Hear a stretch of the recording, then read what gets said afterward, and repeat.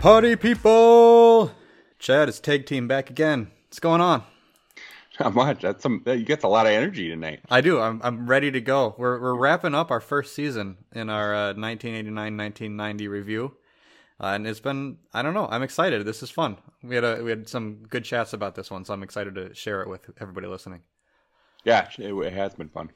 So it was a very interesting season to walk through. We started, as if anybody's been listening, we started back in the 40s all the way with Harv and Marv, growing up in North Minneapolis, to their love of sports in the area, trying to buy the Twins, bring in an outside NBA team, to eventually purchasing an expansion franchise with the Timberwolves, to the process of putting together the roster, hiring a coach, bringing in a GM, and just the season that was. And it was quite a process, quite a ride for us as we've talked through it. We've done the research, we've put it together. So we appreciate everybody that's listened and stuck with us. But here we are to wrap it all up. So we got some fun awards that we want to hand out, and we'll just kind of take a look at where everybody settled. So, Chad, how are you feeling about this first season that we did?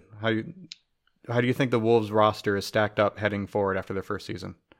It's weird because I'm old enough to remember the team as a kid, but it's like your memory kind of plays tricks on you with the way guys actually materialize. Mm-hmm. I mean, not so much in the I still remember that first team being the Tony Campbell and Pooh Richardson team, but really what this whole process has sort of shed light on for me was that Ty Corbin's role was really the Robin to Tony Campbell's Batman. Yeah. More so than Pooh. Pooh sort of emerged as the season carried on. So, but the other part of it was, over the years, you sort of remember the Tim Hardaway miss in the draft. And even after the first full season, I think it's safe to say that Pooh looked like at least comparable. The 1B to Tim Hardaway 1A pick. Yeah. So it doesn't look like a bad pick at this point. And, your memory sort of tells you, oh, well, the Wolves just blew that right from the get-go. And the reality is that's not really the case. Lots of little things that was fun to go back, kind of refresh my memory about how that first season played out. Yeah, it's been a blast. I mean, like I said many times, I was 5-6 years old, throughout this season. I turned 6 right before it started, and I didn't have a ton of memories from the time because even if I went to games, I didn't know what to watch for. So a lot of these players that I remember are the ones that held on for a few years, or the ones that, had the catchy nicknames like Pooh, and, it's just kind of, what you get fed as a kid is what you end up remembering, not so much what you learn for yourself. So, when I read an article doing some of the research for one of the episodes we did, and it was only like 14 games or something that was actually televised in market. So it wasn't like there was a ton of opportunity to even watch it unless you had, some cable or whatever, they had extra channels that where you might have gotten a handful more games. I don't even know what the max total of games you would have been able to watch. So there's that. But so then for my memory, I was about 11 or 12 when at the first season. And for my memories are largely based around my basketball card collection from that era, because I had started collecting basketball cards the year prior, just because I had been excited about the fact that we were going to get our own team. And so I had to sort of, okay, what's this all about? Start paying attention to the league. Oddly enough, I was actually a Pistons fan that year before the Wolves were here. And then that first year with David Robinson, I was also a Spurs fan. But the Pistons were sort of my team because, I don't know, for some reason, I think my mom liked Isaiah Thomas, which is weird because she's not really a basketball fan, but I remember her saying that once. So I remember whenever they were on, I was like, oh yeah, he is pretty good. Right. My mom knows basketball. She knows her stuff, man. So we should get her on the pod. Yeah, I don't think she probably wouldn't even know who he is anymore. I don't even know where she pulled that out of. She honestly wasn't. It was right around the time my parents had gotten a divorce. So I think my mom was trying to do overcompensate with the boy stuff. She was the only girl left in the house. It was I had 3 brothers, so it was 4 boys and her, and so she was just it was between the basketball. I remember I started watching boxing that year, so it was Sugar Ray Leonard she was telling me about, and so it was just kind of a weird time. These are all memories that are just popping in the back of my head right now. So well, now I'm regretting not having asked her to be the co-host on this podcast. Yeah, you probably should have. Right. I think she'd jump on with me at 9 p.m. every week. She would have a tough time navigating through the technology, I'll tell you that. It's true. COVID has made it difficult, but we've managed through. So, okay, so we've reached the end of the 1989-1990 season, and before we dive into the Wolves, let's talk through some of the big storylines. Obviously, if you've been a fan of the league for any amount of time, you know that the Detroit Pistons won the title that year. It was the second straight championship. So the loss of Rick Mahorn to the Timberwolves in the expansion draft didn't hurt them too much. They went on to beat the Portland Trailblazers in the finals. They had beaten Michael Jordan, the Chicago Bulls, in 7 games in the Eastern Conference Finals, the last time that the Bulls would lose before Jordan went on to win 3 straight championships. Portland, oddly enough, as we were looking at this, beat Phoenix in the Western Conference Finals, which was a big surprise to me because that was a young team. They didn't have kind of a 1A star. The fact that they made it to the Western Conference Finals that year was huge and surprising to me. I didn't think that they were really at that level in the Western Conference. So especially with the Lakers having won their division, they were still the Lakers. Magic Johnson had been MVP that year, both of the league and of the All-Star game. So the fact that Phoenix and Portland were kind of there in the Western Conference Finals would have been a fairly large upset for the league that year. Yeah, I mean, in particular, Phoenix, like you said. I mean, Portland would hang around for a few years yet. But, yeah, Phoenix, I mean, I kind of feel like I need to go brush up on my Tom Chambers history because I know some old school NBA fans who talked about how good he was, but by the time I was really like fully vested in the NBA, I think Chambers was a little bit past his prime. So I need to kind of go back and kind of do some Chambers research, I think. Yeah, all I remember about him is that big dunk where he put his knee into somebody's chest. Yeah. Yeah. Yeah, he was he could kind of score at all levels. Like because I remember he's a good shooter, but yeah, he had a number of highlights, dunking the ball. So he might be a fun player to just kind of, for my personal YouTube rabbit hole sessions, going down watching clips and highlights. Everybody stay tuned for the upcoming Chad Cox, Tom Chambers podcast coming out in next month. But let's see, it was a big year for European players coming over to the NBA. Both Vlade Divac and Drazen Petrovic joined the league at the same time. So if anybody was watching around the time, Petrovic was, there was a 30 for 30, which was amazing on the two of them, called Once Brothers, and the fact that they were so close before the country split. But Petrovic was kind of known as the European Michael Jordan, and they expected him to come over and kind of take the league by storm. And it was a little bit of a rough transition, but he was really getting going before his untimely death. Yeah, he was. He was fun. I mean, I was a huge Vlade Divac fan. I think my first, I don't know if it was my first memory, but it was an early memory. It was from that first year where they just show him smoking in the locker room. Right. And I was like, what is going on? Yeah. But, he's coming from a league where it was smoke-filled gyms and, that was pretty commonplace. It's kind of unfair to him that he's going to always be remembered as the guy that was traded for Kobe Bryant during the draft, because he was a really good player in his own right. Yeah, it's funny because I know I'll never forget that he was traded for Kobe Bryant, but that's not the first thing that comes to mind when I think of Vlade. So that's. I think of Vlade with the Kings more than I think of him with the Lakers in those early years. Yeah. Yeah, and you're a little bit younger, so that's probably. I think of him equally as a Laker and a King. But he was much better even as a Laker in terms of he still had a little more athleticism and stuff. Yeah. By the time he was a King, he was strictly playing off his ball movement. He was intelligent in the game. Yeah. Real smart player and stuff. And so, but I was a fan of him his whole career. I mean, even when the Wolves were playing them and, he was associated with that Kings team, he was still a guy I always appreciate watching. A lot of those Euro guys from that era, Petrovic, as you mentioned, Sabonis later, all those guys were pretty fun players to watch.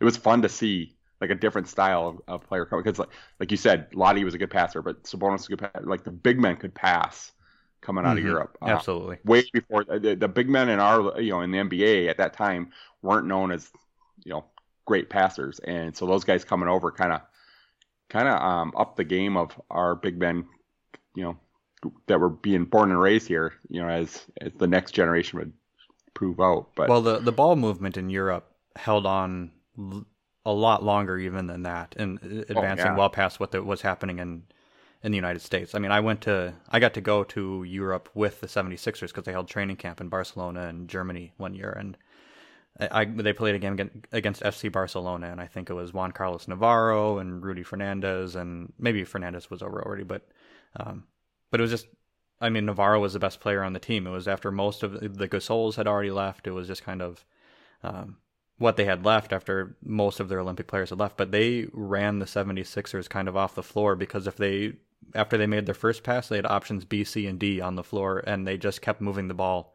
over and over and over and over and again. It was just a completely different game to watch. And this was in 2006, so it was just a different time in the NBA. That decade was completely different with the names, and it was very early on in LeBron's run, but it was still Kobe, it was Allen Iverson, it was Carmelo, and it was in his third year. It was a lot of one-on-one ball handling, and taking your guy. So to get to watch a European team at that time was just completely different in the way that they ran, which was really fun. And I think that's come over quite a bit since then. There's been a lot of integration into that type of ball movement for some teams. But yeah, it's weird because then it's even a little bit of a regression back to a little bit more one-on-one with our guards, but yet they kept, now all the bigs can pass, all the bigs can shoot, so they have that element from the Euro game still.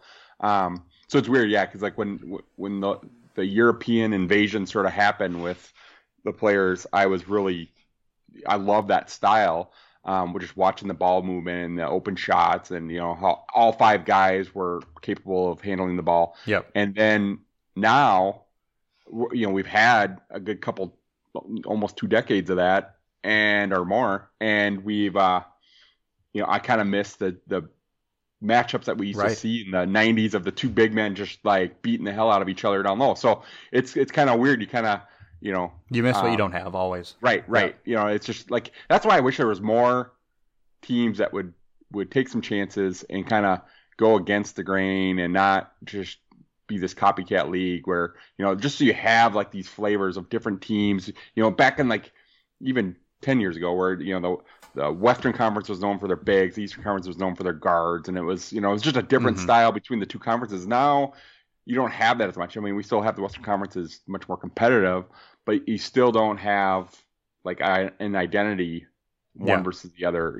I just wish there was more identity-based teams that like the Bad Boys were very physical, the Knicks were physical teams, and then you had teams like the Phoenix Suns back then who were good shooting teams and things like that. So I just I kind of hope we get back to a little bit more of that uniqueness between the teams. I at least appreciate the fact that there's competitiveness at all 5 positions on the floor in terms of the talent that has come into the league over the past 10 years. Because I still remember the 2000s where it was like Dwight Howard won first team All NBA center for like 10 straight years because there was literally nobody else to compete with him. And now you've got, even at the center position, which isn't as deep as other positions, you still have Embiid, Jokic, Gobert, and Towns is sitting there at 4th, 5th, possibly even 6th with the way that other players have been playing this year. And I don't know, you put them where you want to put them, but the center position is a lot deeper than it was 10 years ago. And that's even fun to see the resurgence there. I know that the league has gotten smaller and they've gone for more skill, but these big guys are just as skilled as anybody. So it's just fun. Oh, for sure. Yeah. But on the flip side, because there's multiple ball handlers now, you don't have these guys averaging these monster assist numbers. Your top assist guys are in the 8 assist range. Where so that part of the game is changing. I mean, I know there's outliers, but it's not like this. Like that era, like a Ricky Rubio would have thrived because you're not worried about a 3-point shot as much. The distributing is more important. The second pass now is just as important as the first pass. Exactly. Yep. And so you're just playing off. You're just basically every offense in the NBA today is just trying to exploit a mismatch, and so it's just move the ball. Oh, we got a mismatch. Attack. And that's. And it's smart and it's analytics based, but it's just, I'm waiting for the next evolution now, because there's going to be one, right? Yep. Somebody's going to come up with something to counter that, because that's what always happens. And then all of a sudden everybody will just copy that rather than, okay, well, if we just improve this part of this, we can still do this, and that's the stuff that I think that we had more of during this first season of the Wolves in that era of the NBA. Yeah. So also the 76ers won their division for the first time since their 82-83 championship season, which wouldn't normally have been super noteworthy, except for the fact that the Wolves did own their pick heading into the season, and they had kind of made a bet that Philadelphia would regress a little bit, but instead they got better from the season before, which was unfortunate. So the Wolves will get the 20th pick in the upcoming draft.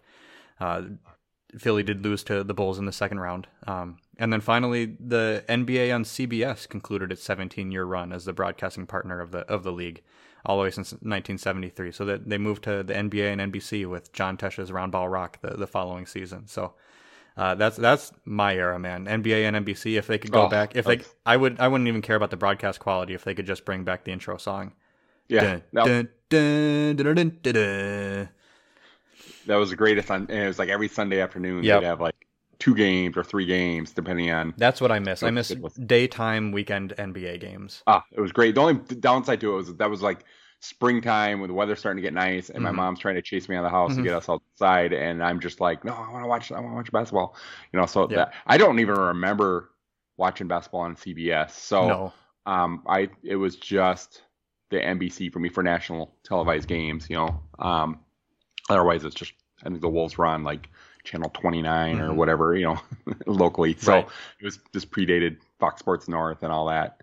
But yeah, I mean, I agree. NBA and NBC was fantastic. And then you had, what was the NBA, what's the show on Saturday morning? NBA Inside Stuff. Inside Stuff. I was like, Hanging Tough. I'm like, no, it wasn't a New Kids show. I'm mixing up my 80s. All right, so we're going to get back to the Wolves. We've got a unique set of awards that Chad has come up with. So the goal of this podcast all along has not so much been to give you every last detail or to make sure that every last stat has been shared. I mean, we've overshared probably a little bit, or we've gone into some details that most people don't care about. But at the same time, we want to make sure that people leaving this season of our podcast feel similarly to people who left this season of the Timberwolves history. So if we don't get into, guys like Adrian Branch, it's because it's okay to not know who Adrian Branch was. Like, he's not going to play a large role in the Timberwolves moving forward or in their history. So we didn't feel the need to come up with an award for everybody. But there are some main guys who really stuck out to us as we went through this history, as we went through their game recaps, looked at the stats, looked at the box scores and everything. And we wanted to make sure they all got their own unique call out. So Chad has come up with a classic or retro WWF, WWE moniker or tagline or wrestler that he has associated with a series of Timberwolves players from the 89-90 team, and hopefully each one of them will give you a sense of how you should feel about this player. So, Chad, should we start from the bottom and work our way up to the top? Sure, yeah, and that was sort of when we tried to come up with an award system for this team. It's it's kind of hard to say. You could say MVP, but it's it's a little bit like, okay, well, what does that mean? It's one team. There's only a handful of guys that are even eligible, right? So this is more about feeling than it is about right. Yeah. And so I wanted to combine the two most important things to 12-year-old Chad at that time, which was another NBC brand, right? Saturday Night Main Event was my other, like, from Inside Jam in the morning to Saturday Night Main Event at night. My Saturday was packed. So this was my era, man. This was when I peaked. This was the prime of my life. So I came up with a wrestling counterpart to each of our main guys here. I love it. I can't wait. So starting from the bottom. Okay. This one was a little bit tricky. I had 2 different guys in mind for this award. But I'm going to go with the Gobbledygooker Award. And I don't know if you remember the Gobbledygooker, but it was like this stupid gimmick they had in WWF where they had this egg and it eventually hatched. And the whole time as a kid, you're thinking it's going to be some wrestler, it's going to be in this egg at Survivor Series. And it turns out it was just this turkey. And he was breaking eggs. And people said it was a really dumb gimmick. And so who more perfect to get this award than Steve Johnson? Right, Steve Johnson. He didn't really contribute much to the team. He was sort of, a grumbler and complainer. He wanted a new contract. That was the other alternative award. Would have been the Jake the Snake Roberts Award, just because you can't trust a snake. Yeah. And there was sort of that rumor and innuendo that we talked about last historical episode about maybe did Johnson kind of fake an injury to avoid a trade and just kind of stick it to the Wolves, or was he really legitimately hurt? Who knows? But I think either of those guys would be a a good. I mean, Jake the Snake, he's a pretty badass wrestler. Yeah, he so was kind of a legend. So yeah, we'll go with Gobbledygooker. Yeah, Gobbledygooker's a better fit. There you go. That's why I didn't want to. The only reason why I was gonna give him the Jake the Snake is just because he was kind of a snake. Yeah. But he's not as cool as Jake the Snake. So we're gonna go with the Gobbledygooker for Steve Johnson. Let's see, Steve Johnson, the least valuable player for the Timberwolves, held out for more than 2 months, tanked his own trade value, and sucked when he was on the floor. There's not a whole lot more to say about him. He only played 17 total minutes after being taken 6th overall in the expansion draft. And he had the worst win shares per 48 minutes on the team, and he was traded for the guy who ended up with the second worst win shares per 48 minutes on the team. So not only did he not provide anything, he also wasn't traded for anything of value. So I like it. He was awful. He just was kind of the worst as a player and as a teammate and just member of the Timberwolves. So and he could have been a guy we just skipped, but Yeah. I wanted to come up with one, No, we got to stick it to him one more time. Yeah, He exactly. earned it. This is it. His run with the Wolves is done, so Yep. we need to send him off appropriately. All right, who we got next? Next award. So this is the Greg the Hammer Valentine Award. He was kind of a household favorite in the Cox household when we were kids. Old school wrestler, right? Like he's not at this era in WWF. There's guys jumping off the top rope. There's guys doing these kind of crazy, maneuvers, picking guys up over their head, slamming them. That wasn't Greg the Hammer Valentine. He's an old school submission hold kind of guy, just kind of built like a tank. Mm-hmm. So we're gonna give that award to Sidney Lowe. Who was literally a tank. Yeah. Yeah, in my note even I put in here, he's more kettlebell than hammer. But he's that old school guy, very smart, as a tactician, but he's not going to wow you with any sort of athleticism or anything on the court. Well, the tank reference is appropriate because every shot he put up was a bomb. He shot 32% from the floor, and somehow he also shot 32% from inside the 3-point line, which I think has got to be the lowest number I've ever seen. He was not a scorer. He couldn't shoot the ball. He averaged 7 assists per 36 minutes, but due to lack of playing time, he only finished with averages of 2.3 points and 4.2 assists on the season. And I know he was with Musselman for years in the CBA, won him titles. He had previous experience in the NBA the season before, but he lost his starting job about halfway through the season, and his time in the NBA seems to be closing quick here. Yeah. I mean, that's why I felt like it was appropriate. I was like, okay, well, who's a big name wrestler from the 80s who was not super impressive in the ring, wasn't like a standout personality, because you could have gotten Ric Flair here. He doesn't have a lot of awesome moves in the ring either, but Ric Flair had this giant personality. It sort of overwhelmed you. So, and that wasn't, Sidney Lowe was a quieter guy. He wasn't this flamboyant sort of guy. So, good solid comp here. The next award, and this one's going to take a little bit of explaining because it's the Shawn Michaels Award. So this has got to be good, right? It is good, right? Okay, but the 80s, Shawn Michaels wasn't quite the Shawn Michaels we know today. I see. So we're going to give this award to Doug West. And that's because, when Shawn Michaels arrived, he was just a rocker. Yep. He ends up later becoming the Heartbreak Kid. But, in the 80s, he was just, a rocker, which, fine little run as a tag team. And that's kind of what happens with Doug West, right? Like, we can't do this list without mentioning Doug West, even though he wasn't a huge part on the team in his rookie year. But he becomes such a huge part of this team's history. And so... even though like we haven't covered the years where he really becomes a standout player for this team, we know we all know what he becomes, and so this is kind of what happens with Shawn Michaels. Like you can see some talent there, you can sort of envision if you squint, like he's going to be a superstar wrestler someday, and that's kind of like Doug West, is for this Minnesota team in his rookie year. Very cool. I still remember playing in the backyard in South Minneapolis, jumping off the swing set, the top of the slide with pretending I had the green leggings like the Rockers out there. So Shawn Michaels stuck with me as a youngin'. So I like it. I like that one. Not much noteworthy on Doug West's minute stats for the season, but he only averaged 7 minutes per game, averaged 2.3 points and 40% shooting.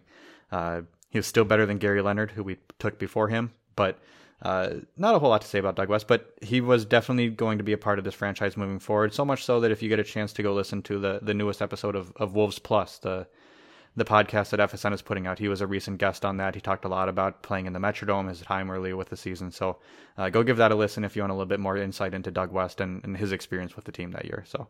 And I don't know what Doug West does, but he looks exactly the same. He does. He hasn't changed in 30 years. He hasn't changed at all. The guy hasn't aged. I mean, he looks like rookie Doug West still. I mean, I think he came in as a rookie. He was bald, and then he kind of grew out his hair, and now he's bald again. So he looks like rookie Doug West. Yeah, life goals. Yeah, he looks great. All right, my next award is the Ricky the Dragon Steamboat Award. Ooh.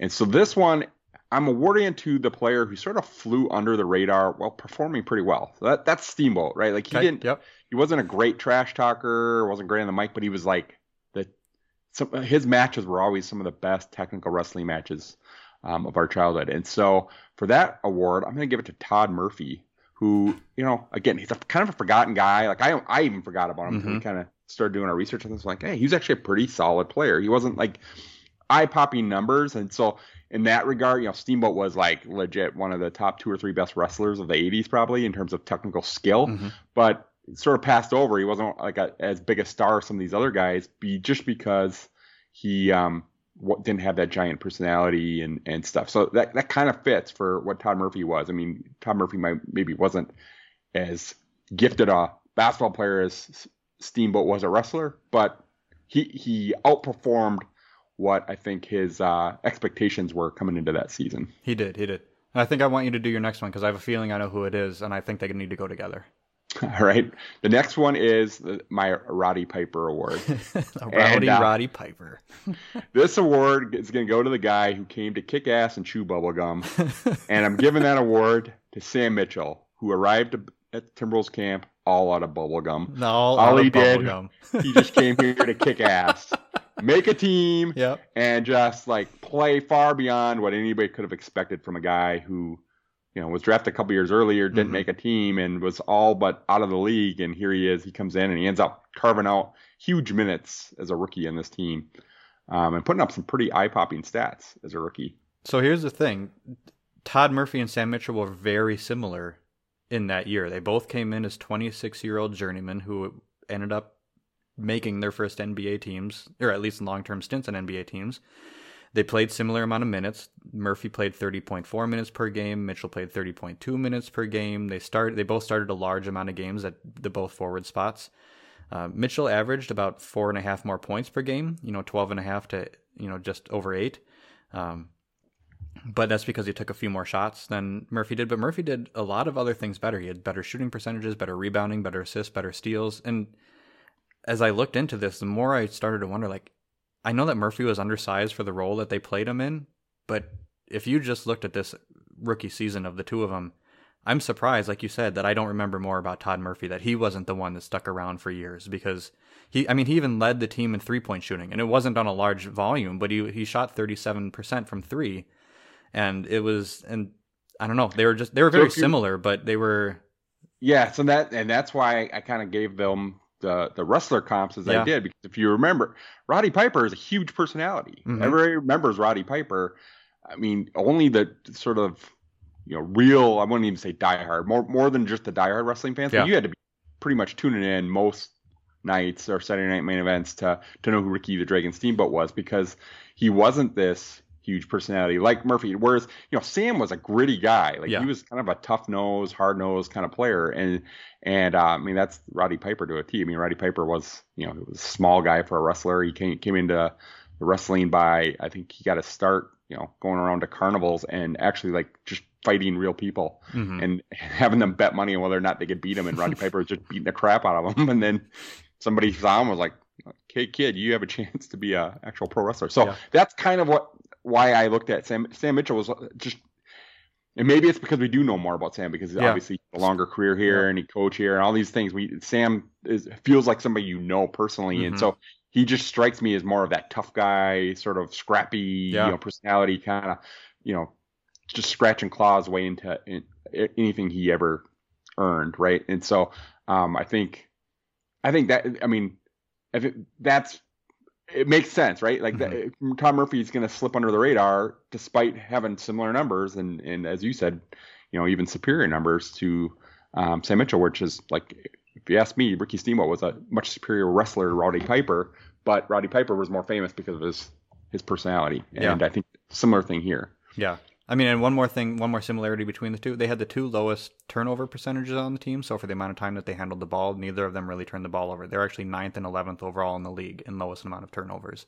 Which is impressive Per possession, which is impressive for rookies, and it speaks to how they made this team as off-season veteran tryout guys without having been drafted or come in through the expansion draft or been free agents. It's just they had to really work on the basics and work on fundamentals and show that they could not hurt a team to be out there. So yeah, they both scrapped and clawed and made their way, and really impressive seasons from both of them. And it would have been, I don't know if sitting through all the losing is always fun, but it would have been fun to watch these two guys finally get their chance.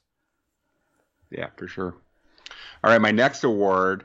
This was actually a pretty easy one to identify. So this is the Ted DiBiase Award, which is going to be awarded to the only $1 million man on the Timberwolves team, which is Randy Brewer. Randy Brewer, the long sought after Randy Brewer. The only guy with a contract, at least for this first season, of over $1 million. So, or of $1 million. I think he was right at $1 million, right? So, yeah, pretty easy one to. He's not necessarily a villain or anything like that, because DiBiase was the pinnacle of villains in wrestling back then. But easy comp there. Coming in mid-season in a trade for Brad Lowhouse, Musselman had been looking for more size and from the center spot. Brewer came in, provided that. He was 12th overall in the league in block percentage, so the number of shots that he was around, he blocked the 12th highest percentage of them. He was 20th overall in total blocks, so a real defensive presence for the team, on a team that gave up the second least points per game in the league. So he really played a role there. He still only averaged 10 points and just under 6 rebounds in a game, but so he wasn't an all-star center by any means, but his ability to stand 7'3" and block a few shots really made a difference in a game that was played well under the basket. So, not a whole lot to say about Randy Brewer and his time with Minnesota. We talked about his 40-point game against Jim Pete and the Golden State Warriors, and how that was probably the best game of his career. So, but yeah, $1 million man coming in with that contract and trying to fit that role. So good call. All right, my next one, it's my all-time favorite pro wrestler, is the Randy Savage Award.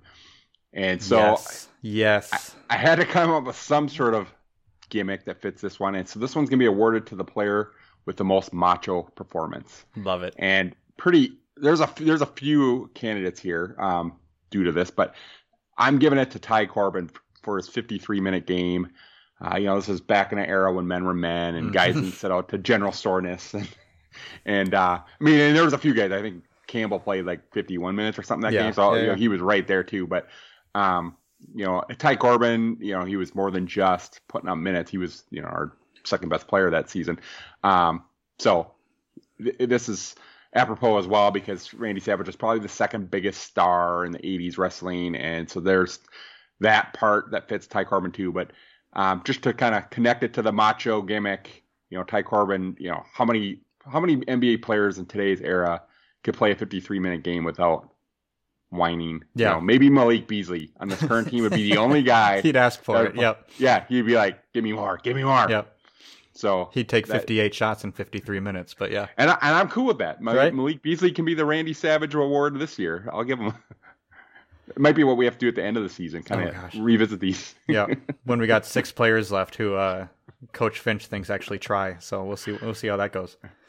Well, Ty Corbin came in. He finished the season. He was 6th in the NBA in both steals and steals per game. As we noted, when we watched the Bulls game, he was kind of a gambler, so it makes a little bit of sense that he ended up with that many steals. But he was 19th overall in defensive win shares, which is a basketball reference stat that kind of takes the team performance when you're on the floor as well as your box score stats and puts them together into one round number. So, you would have been the defensive player of the year for the Wolves, even if he was a little bit of a gambler with the way that his stats ended up turning out. So he averaged 14.7 points, 7.4 rebounds, which led the team, 2.6 assists, 2.1 steals. So a very strong season, especially out of a role player. I tried to take a look at a modern day comparison for a few of the guys, and the best way that I like to do that is to take a look at their per 100 possession numbers, because you can't look at per game because the games have changed so much. You can't even look at per 36 minutes because the speed of the game has changed so much. But if you really do it based off of per possession, Tyrone Corbin had 21.1 points, 10.6 rebounds, 3.8 assists, and 3.1 steals per 100 possessions. And the closest comp I was able to find was Thaddeus Young this year. He's at 22.5 points, 11 rebounds. He is at 8.2 assists, so he distributes the ball much better than Tyrone Corbin did. But he's also at 2.6 steals. So that's also a little bit different with the play style, where the possessions don't quite accurately make up for that difference in play, right? Because in today's era, everybody's touching the ball, everybody's passing the ball. So in every possession, Thad's got more opportunity to make an assist than what Corbin would have had back in 1989. Yeah. So if you wanted to put a mental model in your head of kind of who Tyrone Corbin was at the time, think about Thaddeus Young. I know he's spent a little bit of time with the Timberwolves here. He grew up in Philadelphia. He's been with Chicago the last few years, and he's a solid veteran with them right now. So. And stylistically, they're kind of similar too. I mean, they're both athletic guys. They're 3-4 tweeners. Yeah. So it kind of makes sense. Yep. Corbin led the team in field goal percentage, rebounding, and steals, and he was just kind of, like you said, he was one of the best players on the team. And they brought him in from Phoenix after having led that team in offensive rebounding. He comes over to Minnesota, leads the team in overall rebounding. It's kind of a bummer for him. He wasn't there for that team that ended up going to the Western Conference Finals this season, but got to really make a name for himself with Minnesota and get that big contract extension that we talked about in our last episode. So a good year for Tyrone Corbin. All right, so my next one is the Ultimate Warrior Award. I'm shaking the ropes already. It's a little bit different. It's not really about Ultimate Warrior's personality or his energy, but it's sort of how he just burst onto the scene and was like just, lightning in a bottle when he debuted in the WWF. And so that award's going to go to Pooh Richardson, who's our electric rookie. It's a little bit more of a slower burn for Pooh than it was for the Ultimate Warrior. It takes him till about mid-season or a little longer before he kind of cracks the starting lineup for good. I mean, he had his moments in the first half of the season, but didn't really fully secure that spot till the end. But when he got those minutes, for the most part, he performed. So, he was right there, as we mentioned at the top of this show, right there with Tim Hardaway in terms of stats at the end of that rookie campaign for both of them. They were pretty neck and neck. And so I think it was a great rookie year for Pooh, and just like the Warrior, I mean, he's looking like he's going to be a star in the future. Yeah, I mean, the Ultimate Warrior is still a big deal, so I don't understand why Pooh couldn't be this long either. So, but yeah, so Pooh came in, like you said, it was a little bit more of a slow burn. He didn't start he's had spot starts over the first half of the season, but he picked up the starting role with 42 games left out of an 82 game season, so essentially half the year. His overall stats of 11.4 points, 6.8 assists, and 1.6 steals don't really tell the whole story for how well he performed, because he came in after he was given that full-time starting job, and he averaged 15.6 points, 8.9 and 8.9 assists, and that would have been right there with Tim Hardaway, who was at 14.7 points and 8.7 assists for the whole season. But Hardaway started 81 out of 82 games that year, so he was given the starting job from day one. Oddly enough, the only game he didn't start was that third game of the season against Minnesota. Yeah. That was so weird, because I was like, I looked at that at the beginning when we first started the podcast. And then when we got to later in the thing, I'm like, I'm going to go look back and see how well Tim Hardaway's doing. I'm like, well, what the heck? He started almost every game. Every game, yeah.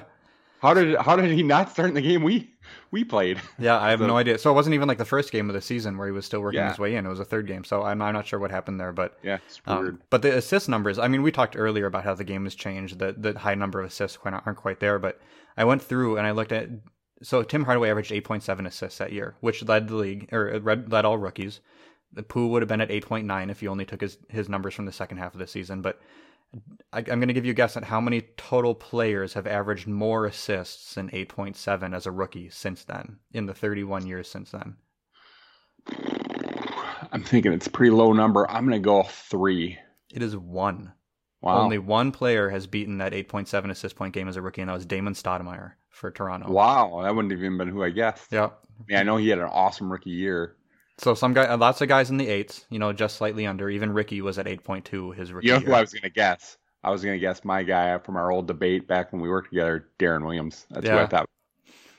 I don't think he was quite there, but yeah, only one guy has actually beaten Tim Hardaway that year. So, I mean, Hardaway, as we've talked about, he ends up having a great career, and all the the consternation about whether or not the Timberwolves should have taken him is legitimate. But at the end of this season, I mean, if you only look at their stats as rookies, Hardaway was a clear winner. But if you were really, really paying attention to what Pooh did after taking over that job, it really is just, they were neck and neck. They were the same type of player. They had held the same value, and maybe Golden State won a little bit more. They had a better team. They had more all-stars, more veterans around them. But I mean, Pooh averaging 8.9 assists, if he would have held it up over a whole season, would have been fourth all time for the Wolves. I mean, it was a great rookie season for Pooh. He ended up on the all-rookie first team. They didn't display the overall voting for Rookie of the Year, which obviously was won by David Robinson. But it was Robinson, Pooh, Tim Hardaway, and then Sherman Douglas and Vlade Divac on the all-rookie first team.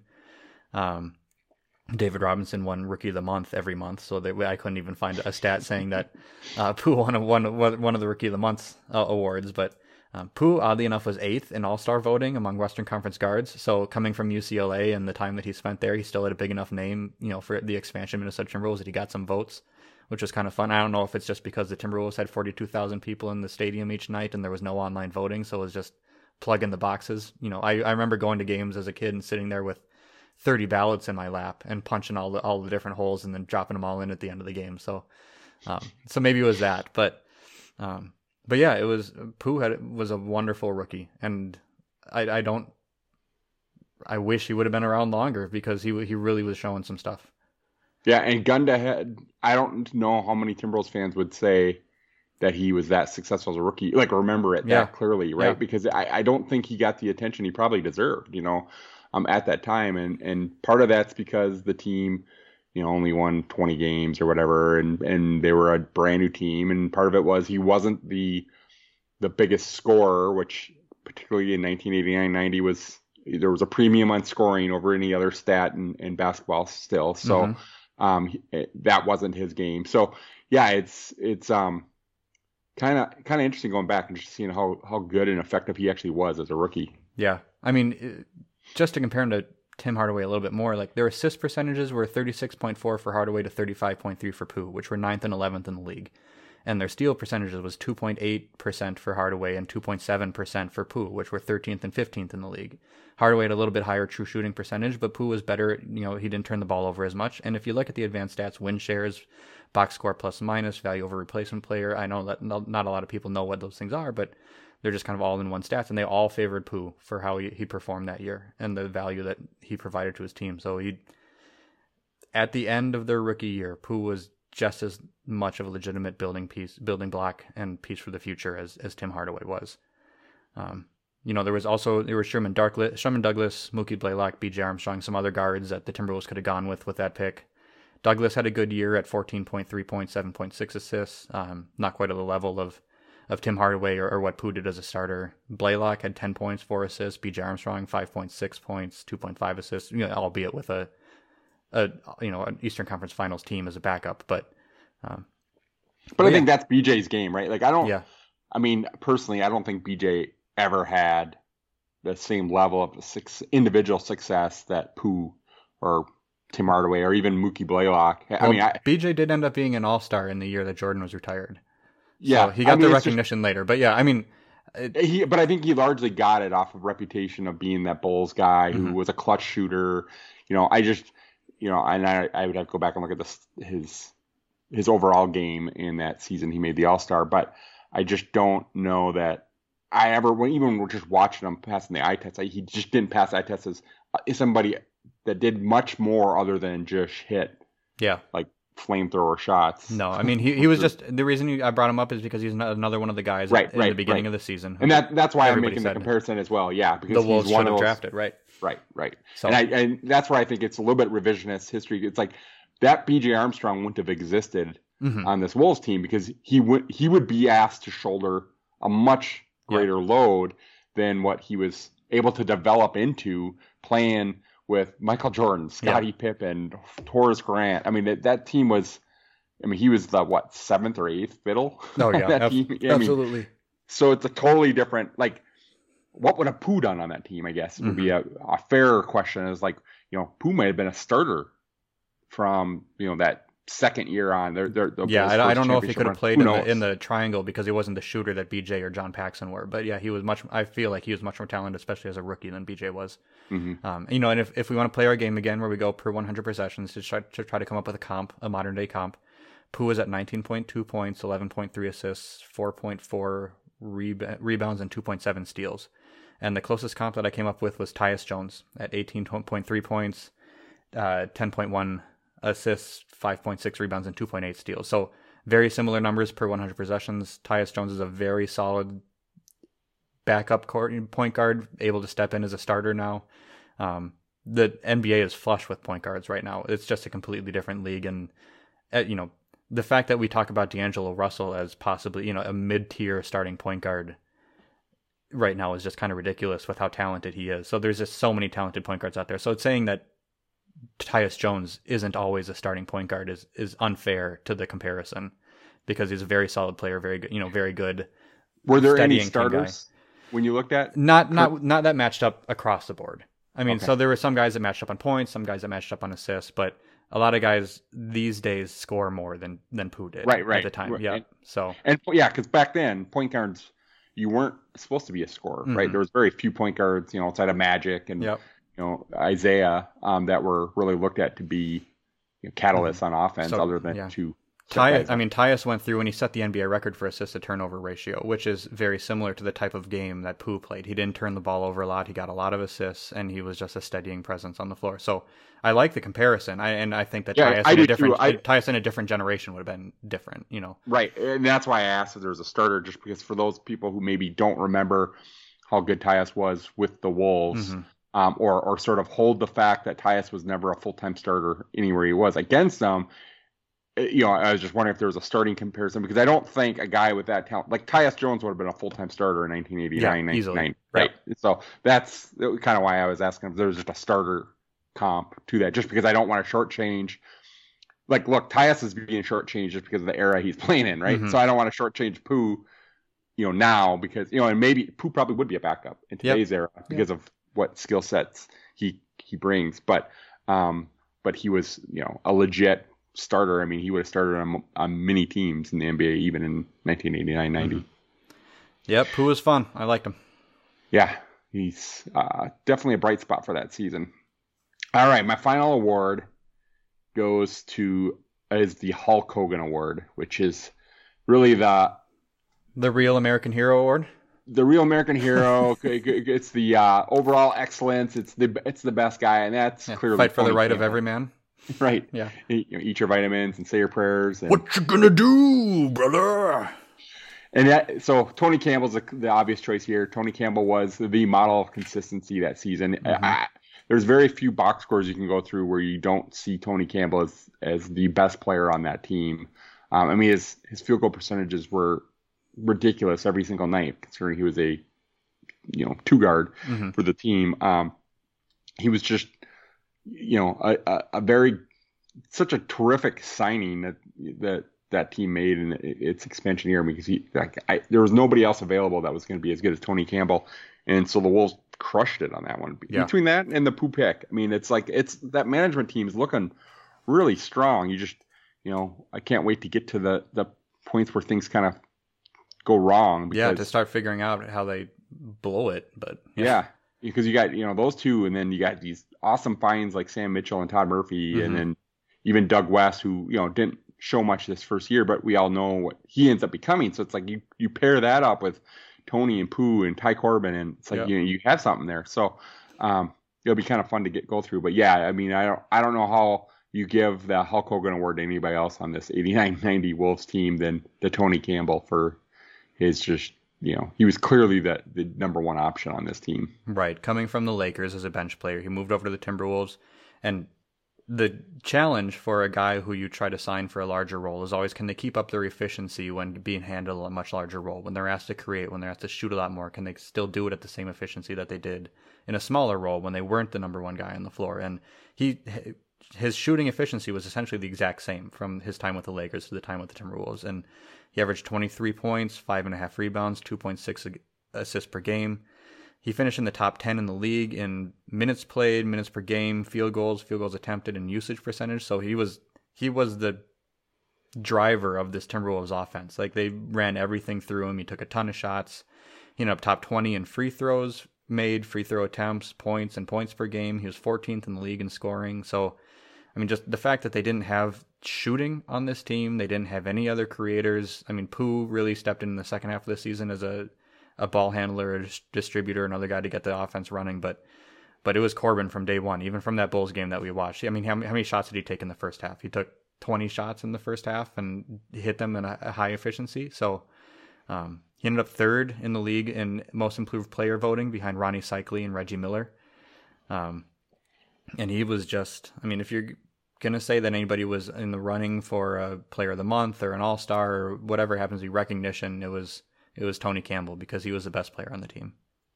Yeah. I mean, it's without a doubt. I mean, he's looking like a legit NBA star at this point. I mean, I know he's not like what you kind of build around in today's era when you're looking for 19, 20-year-olds to sort of build the team around. He's a little bit older than that, so you're fitting pieces around him. But I think, I mean, especially it's an expansion team, so I'm sure they have their eyes open no matter who the guy is, to say, okay, well, wherever we can improve the team. But he clearly was the leader of this one. So I don't know how you can expect any more from a guy like that. Mm-hmm. Player comp wise, I mean, per 100, he was at 31.7 points, 7.5 assists, 7.5 rebounds, 3.5 assists.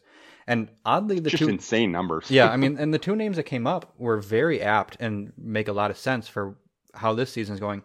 It was Jeremy Grant, who is stepping into a full-time starter kind of star role with Detroit on a bad team, moving off of being a role player for a good Denver team last year. He's at 31.8 points, 7.2 rebounds, 4.0 assists, are almost exactly the same 100 per 100 possession numbers. And he's really proving himself to be the star of his team and a star in this league, and capable of much more than he had been given before. And the second closest was a guy that we've mentioned multiple times as a comparison for Tony Campbell, as Malik Beasley. He's slightly below, but he's at 29.3 points, 6.6 rebounds, and 3.5 assists per 100 possessions. So slightly behind in points and rebounds, but I mean, what's crazy about that is both Tony Campbell and Jeremy Grant on their teams, they're the number one options. Yeah. Malik is like, there's no pecking order on this team. And oftentimes, in the first half of the current season, D'Lo was the number one option. The second half, Cat's the number one option. But Malik, just the fact that he's even in sniffing distance of those guys and scoring, I mean, that tells you how many threes he's hitting per game. Right. But that's a big difference. Yeah, it does. But so respect to Malik, because those two guys are number one options for their respective teams, where Malik is, the second or third option on many nights. And sometimes he's forgotten about altogether. It's like maddening. There's games where you're like, why is Malik not touching the ball more? He's our best shooter and stuff. So very interesting comparison. I really like the Jeremy Grant comparison, because visually, the eye test tells me that they're more similar too, because size wise they're a little bit closer in line. Than Malik's a little bit shorter, and I know Campbell played shooting guard, but he was the size of a small forward, where Malik plays shooting guard and he can't play small forward. So, I mean, Grant is a small forward, power forward, so he's a little bit bigger. But the fact that he stepped into both of these guys, it's really cool to see that they have very similar paths to Tony Campbell, and they got to step into bigger roles this year, and they all kind of have that similar resume here. Yeah. More things change, the more they stay the same, right? Absolutely. Guys can always step in and light it up. So, well, Chad, we have reached the end of the 1989-1990 season. We've got a long off season to come. We've got rookie draft. We have free agency. We have off season storylines. We've got a whole lot to take a look at. We're going to do some research. We're going to get back at you. I think we'll come back next week. We'll do one more episode about this current Wolves team, just try to catch up on where they're at. And just see if Coach Finch has been able to figure anything out over this All-Star break and implement anything over these next few games. But we'll be back. We'll do one more episode, and then we're going to take a little break. And we're going to do some research. We're going to get ready for the 1990-91 season and see where this Timberwolves team can go.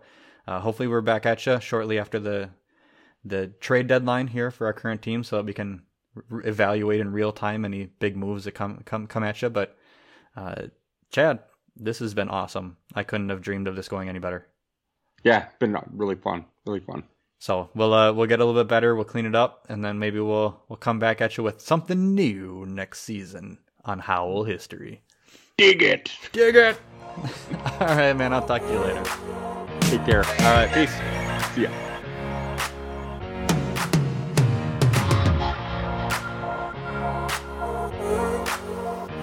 Amen.